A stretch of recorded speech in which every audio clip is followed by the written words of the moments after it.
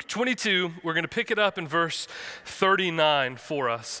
And I want to read a quote that hit me this week that I think will kind of set the page for where we're going and what we're going to experience through the prayer of Jesus. So Luke 22, 39, and the quote should be on the screen for you guys to follow along with me this morning.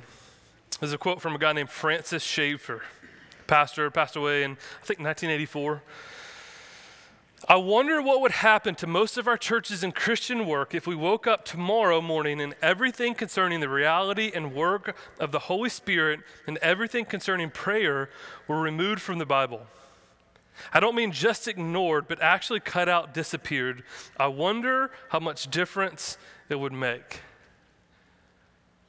Now, just to set the pace of Francis Schaeffer, this is casual conversation between him and his wife that he just happened to record for our benefit. I don't know about you guys, I don't have this kind of casual conversation with my wife. It's like, what's for dinner, boo? That's our casual conversation. This is what they considered and pondered, right? I wonder how much difference it would make if we woke up tomorrow and all of Scripture that dealt with the Holy Spirit of prayer was just completely removed out of it. Would we notice it? Would we talk about it? Would it change the way that we live? Because this morning we're going to look at a prayer of Jesus and just examine it for all that it is. Because I think this is probably the most gut-wrenching prayer that is ever recorded in Scripture. And what can we glean from it and what can we learn from it? So Luke chapter 22, we're going to pick it up in verse 39. And he came out and went, as was his custom, to the mountain of Olives, and the disciples followed him. Verse 40. And when he came to the place, he said to them, pray that you may not enter into temptation. And he withdrew from them about a stone's throw and knelt down and prayed, saying, Father, if you are willing, remove this cup from me. Nevertheless, not my will, but yours be done. And there appeared to him an angel from heaven strengthening him, verse 44. And being in agony, he prayed more earnestly, and his sweat became like great drops of blood falling down to the ground.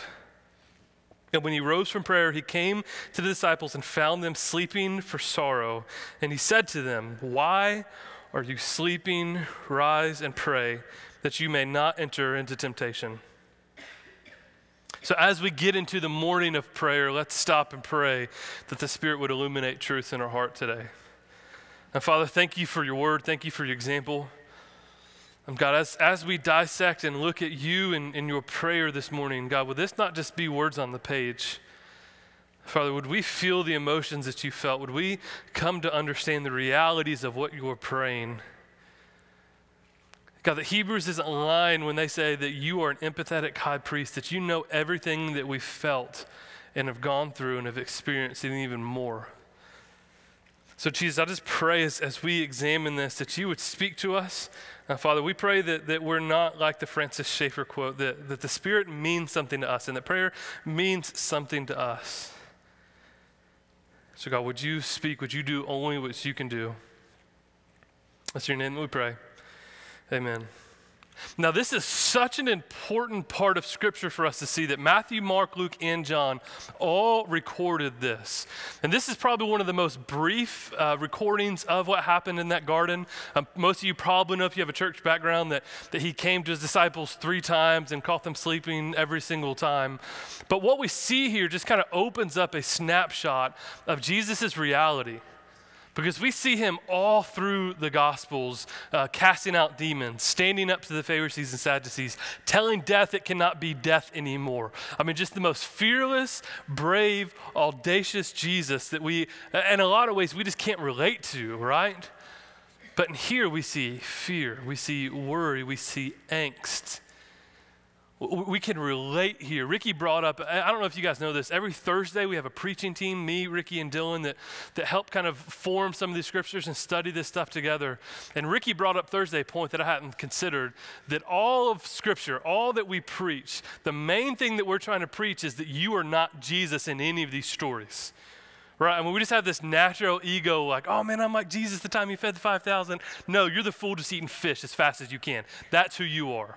right? Like just embrace that. And so all through Scripture, you're not Moses. You're not Noah. You're not Abraham. Those are all the future foreshadowings of Jesus. But in here, in this moment, in this story, we're kind of like Jesus.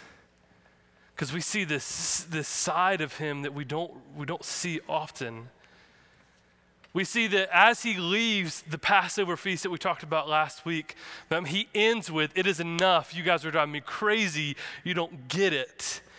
Do any of us have these moments where there's something deep weighing on us and our friends just seem to not get it? That there's no one in the world, it seems like, that can relate to what we're going through. Anyone else felt that way? Because this is exactly what Jesus is walking into. Or his closest, Peter, James, and John, his boys in the moment of greatest distress let him down. Anyone else relate to that? So our friends don't understand what's going on. The ones that should just totally leave us high and dry, they fall asleep while we're up all night worried and consumed with what's going to happen. And that Jesus is desperately, desperately praying for a different outcome. And I know, church, I know a lot of our stories, and you know mine. We've all been in these moments.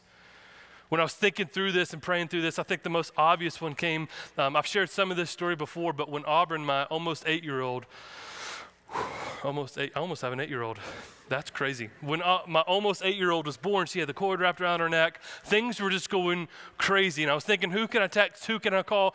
Who can rally around me? Well, none of my friends had kids. They were all wanting to travel and do that thing, like, I'm just gonna wait a little bit.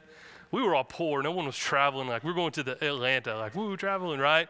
But that's the season of life they were in. So I had no one that I could call and say, you know what this feels like, right? Because none of my friends had kids.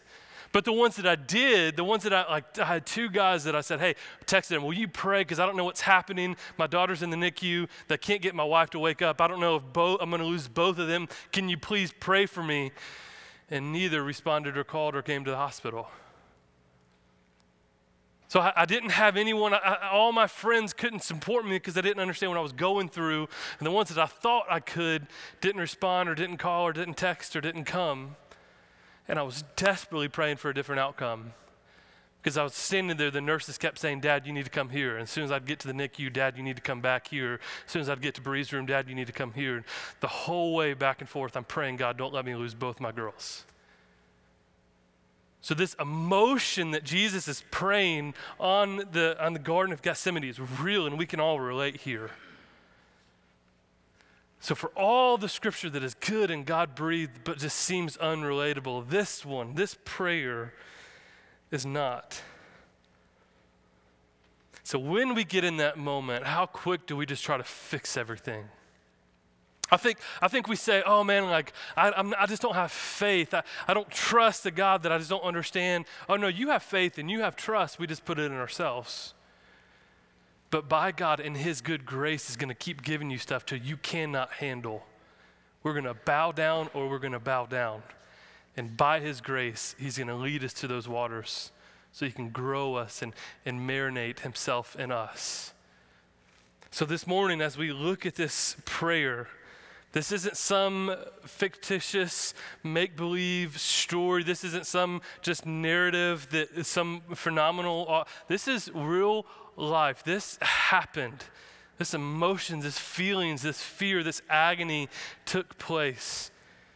If this hasn't happened to you, praise God, but I think most of us, we've had these moments and we can learn from it. So as we look into this prayer, let me start by prefacing this way. Hebrews 5, the author of Hebrews, and I think it'll be on the screen, Hebrews 5 records it this way. In the days of his flesh, Jesus offered up prayers and supplications with loud cries and tears to him who was able to save him from death. And he was heard because of his reverence. Verse 8, although he was a son, he learned obedience through what he suffered. Although he was a son, he learned obedience. He was praying with loud cries and tears to him who was able to save him.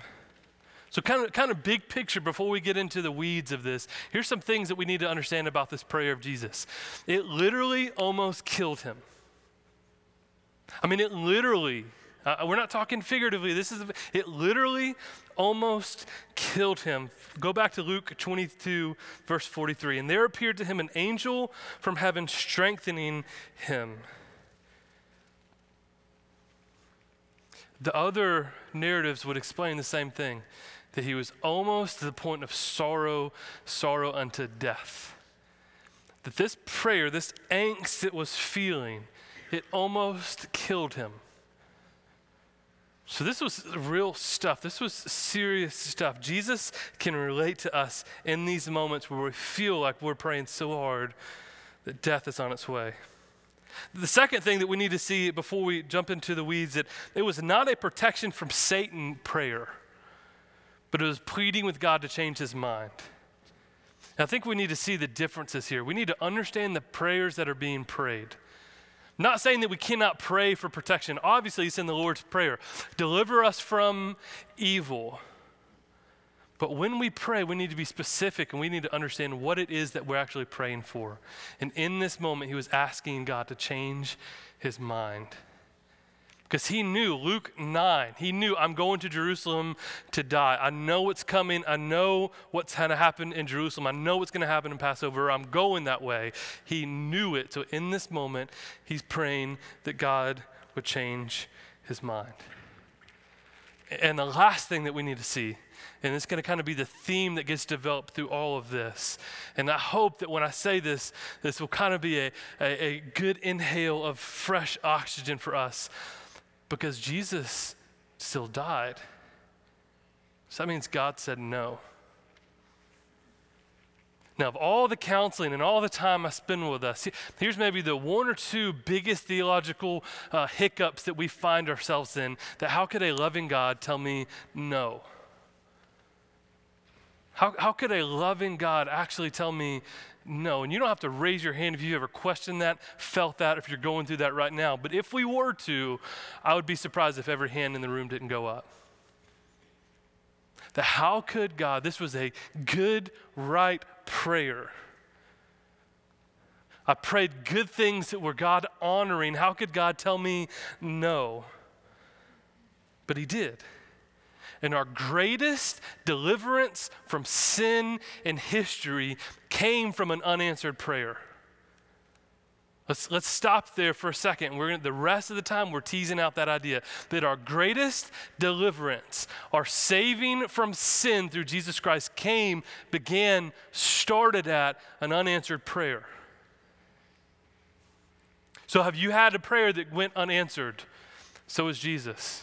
Has you had a prayer that ended poorly, that you would have never guessed, you would have never wanted, you have never chosen that direction for you or your family? So did Jesus. But did it put a cascade of water rushing through the rest of eternity? Yes. That our greatest deliverance came from an unanswered prayer. So what can we glean then from his somewhat simple, short prayer in here? What can we take away? What can we understand? The first that we see is that he calls him Father. If you go back to Luke 22, the first thing that he calls him is Father. Now, this starts to kind of give us a snapshot of the fully God yet fully man that we have somewhat understood but not quite understood. He prayed to him a father, a perfect father that loves like none other. And here's what's happening. There's two things taking place. There's the fatherness of God that hears, that receives, that welcomes these prayers. And there's the dependency of Jesus to go running to his Father. That what we see here is Jesus' relationship with his Father. The next thing we see, and I wish I could camp out here for the rest of the time, that we see God's character fully on display here. That God is a God that listens to our prayers. Now, theologically, we need to camp out here for a second. So I think it's going to be on the screen. Psalm 65, verse 1. Boom. I'm trying to get better at this whole technology thing. I'm really old and that doesn't help me. Psalm 65, we're going to pick it up in verse 1. Praise is due to you, O God in Zion, and to you shall vows be performed. Verse 2, O you who hear prayer, to you shall all flesh come. Psalm 66, 19 through 20 says a very similar thing. But truly God has listened. He has attended to the voice of my prayer. Blessed be to God because he has not rejected my prayer or removed his steadfast love from me. So we see the character of God on display here, and it's something that we all need to notice, because something that I have said, something I've heard you guys say, I'm sure we've all felt at some point, is that God is just not listening to my prayers. It seems as though God just does not care. But what we see from Psalms is God's character is a listener. So if he ceases to listen to our prayers, he ceases to be God. We're tracking with this. So it is impossible for God not to listen to our prayers, because then he would lose his godness. Psalm 62, Psalm 66 is clear. God is a God who listens. If he ceased to listen, he ceases to be God. So when we pray, the confidence that Jesus had in his prayer was that I know my Father hears me. And that should just bring so much comfort to us. That it's not that he's choosing to ignore us, or that he didn't answer our prayer because this or that, because he didn't hear, he didn't want to hear. We see clearly here that God is a God that hears. I would encourage you, Jonathan Edwards, in January of 1735, wrote a sermon. You can't listen to it because there was no recording devices. Called The Most High, a Prayer Hearing God. I would encourage you to go and read that. He dives all into this. But we need to understand God's character, that he is a God that hears. So when we pray, take confidence in that God hears us, because if he doesn't, if he refuses, he has lost his godness. The other thing that we see as far as God's character and who he is as Jesus prays to him is that God is a God of protection. That he offers protection, that he's looking out for, that he cares for his son, he cares for his daughters, he cares for us. And if that wasn't true, if God could not actually protect, then why was Jesus wasting his time? Why would Jesus go up there and pray if God actually can't protect, if God can't provide, if God can't intervene? Why would Jesus go waste his time? Because God is a protector. It's in his nature to protect, to provide, to care for. If he didn't, Jesus would have been better off getting his boys and getting out of Jerusalem as fast as possible.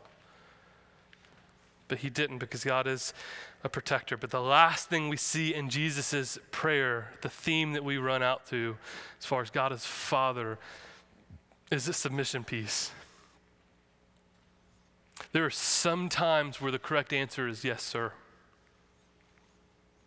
Now, I know we don't want to hear that, but there's times when we've laid everything we have before the Father, that the correct answer, the correct mindset for us is to say, yes, sir. But what if we don't understand? Yes, sir. But what if we disagree with the God of the universe? Yes, sir. So there's a submission piece here that we have to understand. It's something that we're wrestling with our kids. They have the inability to zoom out and see the bigger picture. I mean, just a little simple analogy. My daughter would rather have $1 bill than 50 quarters. I mean, I know what you're thinking. I'll go ahead and say it. That's dumb, right? You're not going to call my kid dumb, and I really appreciate that. That's dumb. Why? Because there's no ability to zoom out and see the bigger picture, to understand that a lot and a little look totally different in the kingdom of God. So we have to understand. There's times where we don't understand and we won't understand, and the answer is yes, sir. I'm on it. There's two pictures here that we see in Scripture that we have to understand in this idea that we're praying to our Father, because the inability or the temptation to lose God as Father starts to make this whole prayer crumble. John 8:29 puts it this way, and this is Jesus talking. And he who sent me is with me. He has not left me alone, for I always do the things that are pleasing to him. He who is with me has sent me. He has not left me alone. A good father does not leave us alone.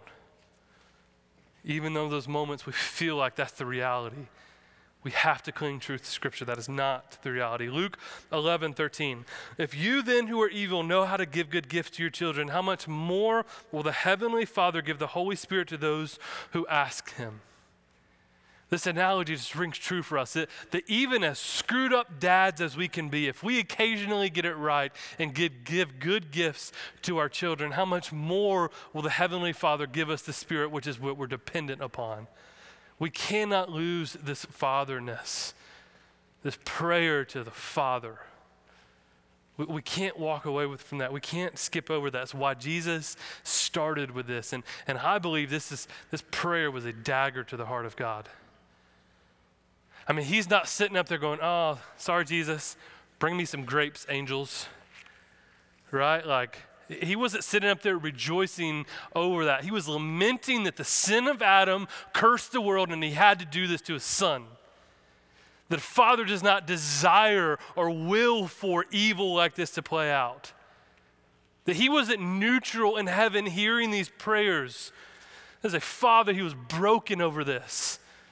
But as a father, he saw the bigger picture and knew that this is the only way for this to take place. So we cannot skip over the fact that Jesus starts with Father. We can't neglect the fatherness of our God. Father, if you are willing.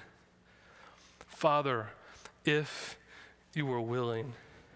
Now, the wordage here is important because he does not say if you are able, does he? Simple word here, but the implications of this are endless. Father, if you are able, no, he's God. Father, if you are willing. He's not praying to this weak father. He's praying to an omnipotent Father that can do whatever he wills. Is that how our prayers start? Father, are you willing, or Father, are you able? Luke 18:27 puts it as black and white as possible. What is impossible with man is possible with God. What is impossible with man is possible with God. Church, we have to see that Jesus knew who he was praying to, a Father who is able, a Father who is willing, a Father that can, a Father that all things are possible in him and through him. Now let me just take a step back for a second. How many of our prayers start in that capacity? How many times do we pray? Do we hit our knees? Do we bow our heads? However you pray, how many times do we walk into with a true confidence that he can? Whatever we're about to pray, he can. It's not that he's able. The prayer is if he's willing. Do we have that confidence when we pray to the God of gods and King of kings and Lord of lords? Church, do we? If we flip back, you don't have to, I think it'll be on the screen. After Jesus teaches his disciples the Lord's Prayer, how to pray, he includes this massive detail. Luke 11, verse 8.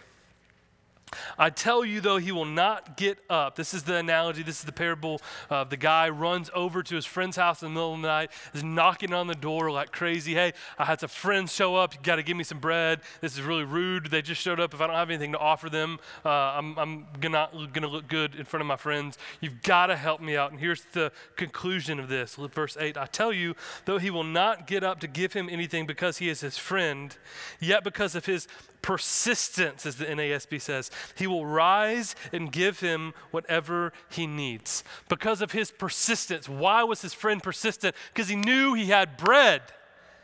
Why would we be persistent in our prayer? Because our God can do it. The lack of persistence in our prayer is a direct correlation to our lack of faith in who God is and his ability to do what we're asking. And we can pretty this up however we want to, church. Oh, I didn't want to bother him. Oh, I can do. No, it's a lack of faith. It's a lack of trust because our persistence means we do not have the faith that he can come through for us. If you are willing, not if you are able. And these things are so far apart. But we lack the persistence because the truth is we don't think he can come through. I mean, let's just be honest. Can we just, for a few minutes, be honest with one another? Persistence means that we know they have what we need. Persistence means that we know that we can wear them down. Now, can we wear down God? No. But in this analogy, that's the conclusion that comes to. If we don't persist in our prayers, the truth is daunting for us, that we don't think he can or we don't think he will.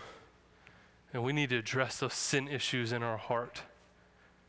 There are a few saints that I know that have been praying the same prayer for decades. For decades. 10, 20, 30, 40 years. Consistent same prayers over and over and over again. And in my mind, that just kind of drives me crazy. How have you not lost heart? How have you not quit on that? How have you not given up, thrown in the towel? Because these saints understand the persistence that happens.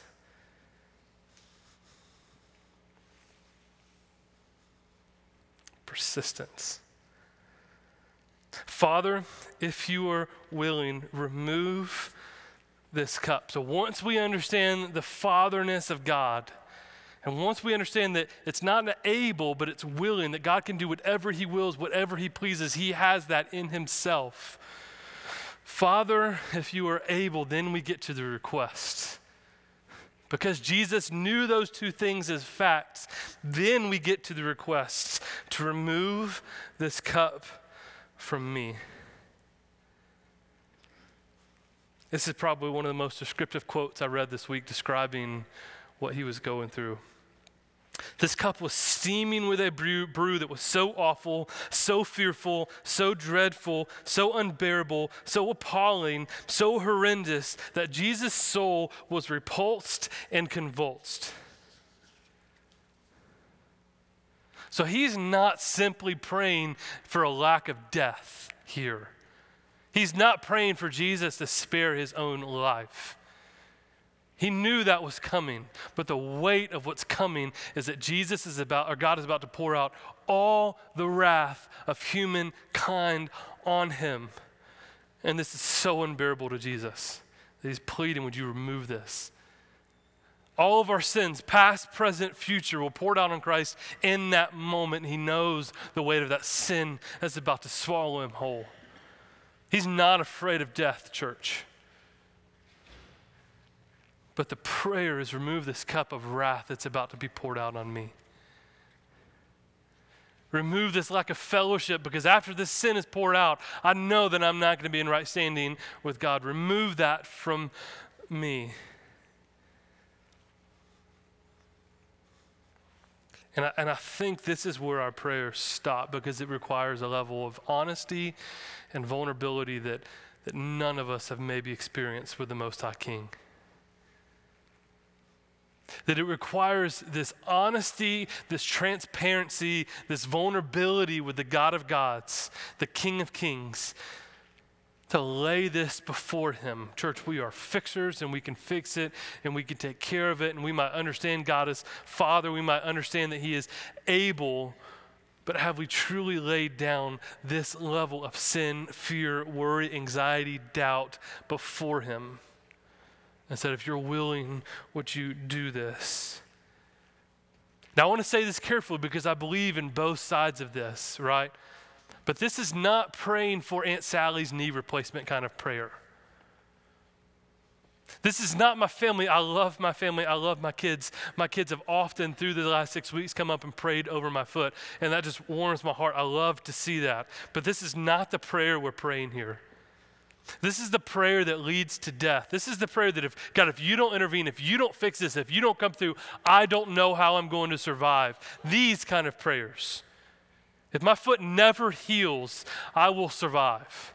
I don't want that. I don't want that. Just clarify. I would love my foot to heal.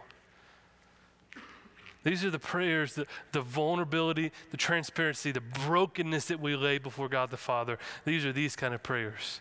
I mean, just maybe this is a little bit of conjecture, but this makes me wonder the kind of prayers that Abraham, as he was leading his son, knowing that what God had asked of him was about to be a sacrifice of his son, the prayer that Abraham was praying, God, would you please not do this? Would you please take this away? Would you please provide something else? It's those kind of prayers, right? And so it makes me wonder about the prayers of Peter before he was crucified upside down, knowing his death is inevitable. It's right there. It's those kind of prayers. It's the prayer of James, the half-brother of Jesus, before he was thrown off the pinnacle of the temple. It's those prayers. My life is on the line. It's the prayers of the parents next to the deathbed of their children. It's those kind of prayers. It's the prayers I know some of you college students are praying for your family, that divorce would not happen. It's those prayers where there's nothing else you can do other than lay it before the foot of the Most High God, our Father. Those are the prayers we're talking about, church. It's not simple things that can be resolved by common grace. It's complex things that can only be resolved by the heart of a good Father who is willing and able. These are the prayers that we're talking about. This is the prayer that Jesus is praying, that lump in your throat style prayer. So we have to be clear here what kind of prayer is taking place. And I know the age gap we have in this room, and I love it, and I think intergenerational is the way to go, and I would not have it any other way. But I know that there's some in this room right now that are thinking or kind of arguing with me, man, you sound a little melodramatic, sound a little ridiculous. Why are you so passionate? Man, I love and appreciate your ignorance to this subject, but your time is coming. If you have not prayed these prayers, if you've not felt this pain, your time is coming. Would you please remember me as I plead with you based on the Father or the prayer of Jesus to his Father that your time is coming? One of the things that we do for our kids now that we homeschool, because we're a cult like that, we're trying to teach them a bunch of memorization as they're young, even though they have no idea what this means, that like my 4-year-old can almost recite every single president. Blows my mind. I don't even know every president, right? That means nothing to him. He has no evidence or no worldview for what a president really does. But the education style that we're doing is that if we can teach him now why he can soak it all in, when it matters, he can recite it. So if you can put this in your brain now, you can file this deep within. You can remember this prayer. So when this prayer matters, you have this here. We have a Father that is willing to remove this cup. But I know there's the other of us that know this prayer, that are wrestling through this prayer right now, that have been wounded by this prayer, that the lack of response to our prayers has us going back to square one and starting to doubt whether God is truly a good Father. And we have to, church, we have to remember our greatest deliverance came from an unanswered prayer. I have to trust that God is a Father who is willing, that can remove this cup. And he may or he may not, but it's because he has a massive worldview that none of us can comprehend. Father, if you are willing, remove this cup.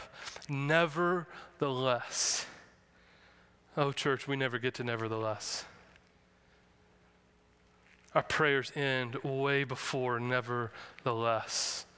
Regardless, even though your will be done. 1 John 2:17 puts it this way. And the world is passing away along with its desires, but whoever does the will of God abides forever. So Jesus here is caught in between two good and right desires, to do the will of his Father and to live. We're not talking about a sin in a non-sin issue here. This is not sin and righteousness. This is good and good. Do the will of the Father or live here. But nevertheless, your will be done. And look, church, this is kind of that cute, churchy, oh, whatever your will be done. We just want to bring glory to your name. The power of what he just meant was, and I'm going to die. I mean, you got to understand, we are minutes away from these words of Jesus before his arrest and betrayal. I mean, this was it for him. Nevertheless, your will be done. And can we honestly get there in our prayers? Can we understand that God is a Father who is willing to do something, but even if he doesn't, that we have to understand. Now look, I spend a lot of time writing sermons, trying to inspire based on the scriptures that we see.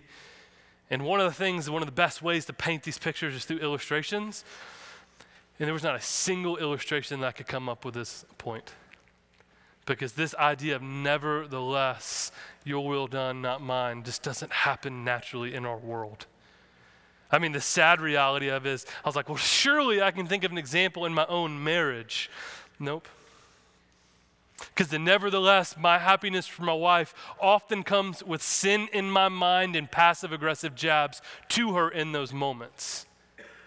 So even when we say, no, you do you take care of you, I'm going to surrender so that you can, it's often done in pride and sin, and it's not done with a cheerful heart. That we have no framework for this nevertheless, your will be done idea. There was a single illustration I could come up with of how this really manifests itself and lashes out in our lives. It's 2019 in America. We are entitled. We don't have to wrestle with nevertheless. Your will be done, not mine. Nevertheless, even so, even if you don't come through in this, your will is more important than mine. And we read this earlier, but we see Hebrews 5, how it ends in talking about Jesus' prayer, that although he was a son, he learned obedience through what he suffered. He learned obedience through what he suffered. That what is happening, Paul puts this perfectly as he's getting beaten and abused in all these prisons, is what is happening to me, church, is helping to serve, to advance the gospel. There's a purpose, there's a lesson here. So when we get to these points of nevertheless, here's the only thing I can offer to you. Who created the sun and the stars? I mean, go back to Job and read as Job is back talking, and God finally intervenes and says, look, who created the sun and the moon and the stars? Who created Adam and Eve? Who created all that we see? The earth, the space, the oceans. Who created it all and called it good? For me, I have to zoom out in these nevertheless moments. Your will be done, not mine, because I am steadfast in my high D personality that I know what's best and we're going to get there. But when I start to zoom out and say, no, who created all of this? That's the only piece that I can get through here. So as we start to wrap up, as we put some closing thoughts here, just let me kind of process this with us. Does God say no to our prayers? Absolutely, he does. Does God say no to our prayers? Absolutely. But we have to kind of zoom out of this even for a second. Even through his no, doesn't that mean that there's a God that's concerning himself with the well-being of mankind? I mean, the opposite, we say, oh, that makes an evil God. But the opposite of that would be no God at all. So that means all of this was for no purpose. That the suffering that we go through, that the prayers we pray that don't get answered, if there's not a God that's telling us no, that means ultimately there's no purpose, there's no hope, there's no reason. So what is happening here?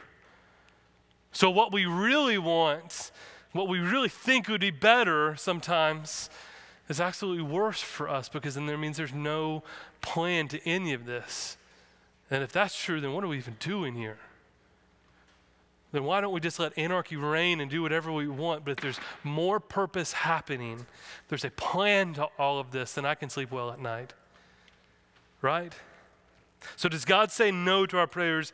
Absolutely. Does he do it because he's a horrible God and Father? Absolutely not. Does he do it because he cannot change things? Absolutely not. Does he do it because our prayers are selfish? Not always. Does he do it for God's glory and purpose so that we can see his glory on display? 10,000% yes. But church, we have to understand we might not ever see that moment. That we have generation after generation after generation.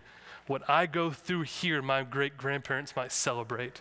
Great-grandchildren, because that's not Benjamin Button, right?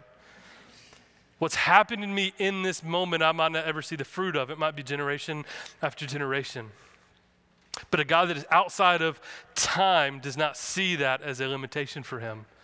But he sees whatever he can to bring himself most glory, which is most good for us, he will do. That our greatest deliverance came from an unanswered prayer. If I could just say that, I mean, part of my temptation in writing the sermon, well, I was just going to stand up and say that for 45 minutes. Because I just don't think we believe it or understand it or comprehend it, that our greatest deliverance came from an unanswered prayer.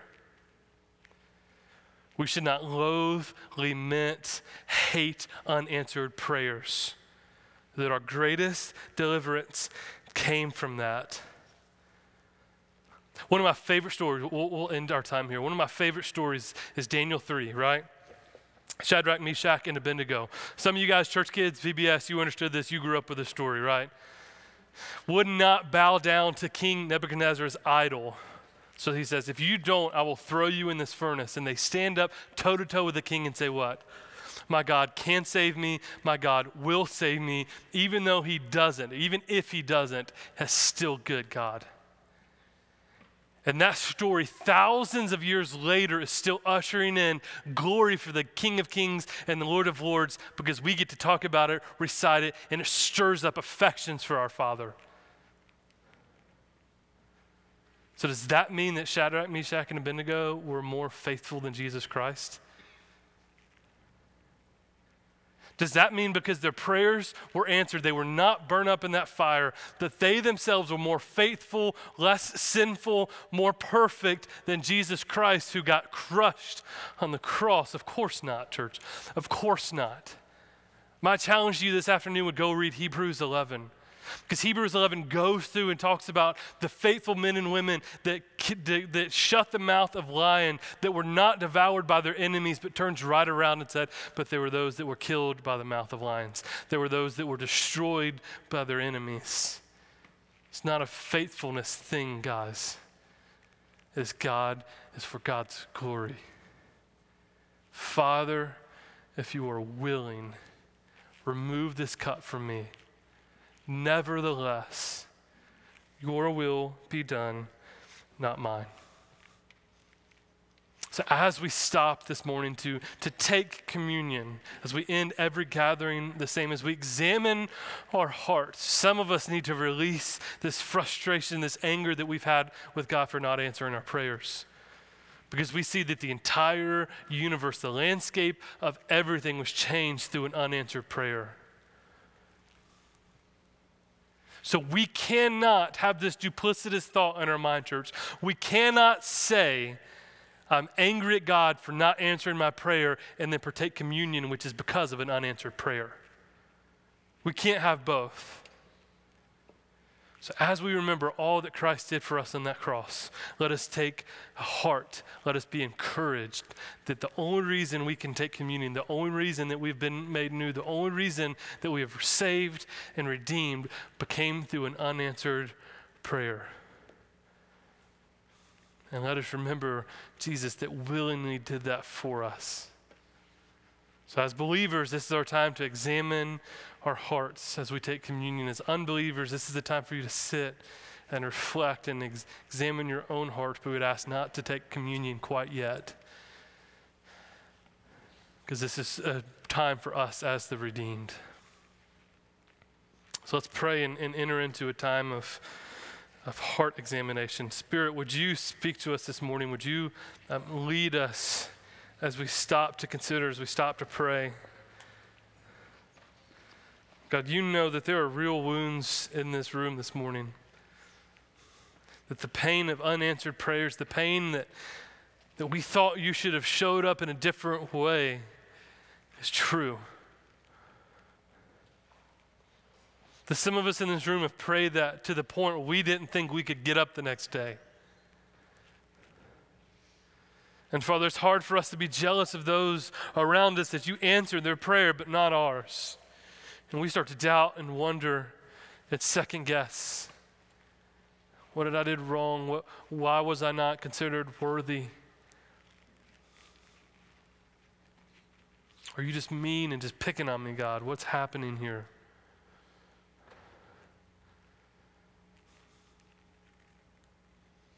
Father, thank you for including the prayer of Jesus that night in the garden, minutes before he's betrayed and arrested and beaten and murdered. All through an unanswered prayer.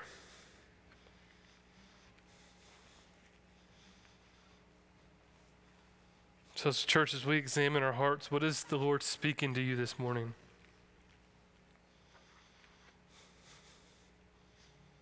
If you have been a recipient of an unanswered prayer, you're in great company, because Jesus was too. And if you haven't quite yet made it there, man, would you just recycle this deep into your soul?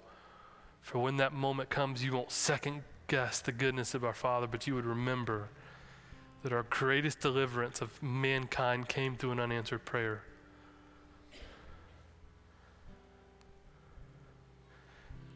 And Father, would we worship you this morning for not answering that prayer?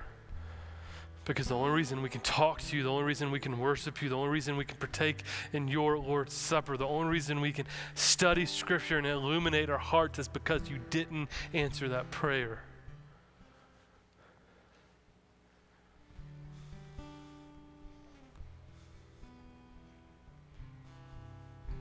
Would we stop confusing an unanswered prayer for meanness or apathy? But would we trust that you are a good Father that knows and loves and cares so deeply for his children? And so church, whenever you're ready, I will let you say the amen of this prayer. Whenever your heart's prepared, communion will be open. We have 2 on the side, we have 2 in the back. We'll have some elders spread around if you need to pray. But take time to examine your hearts, and when amen is said, communion will be open.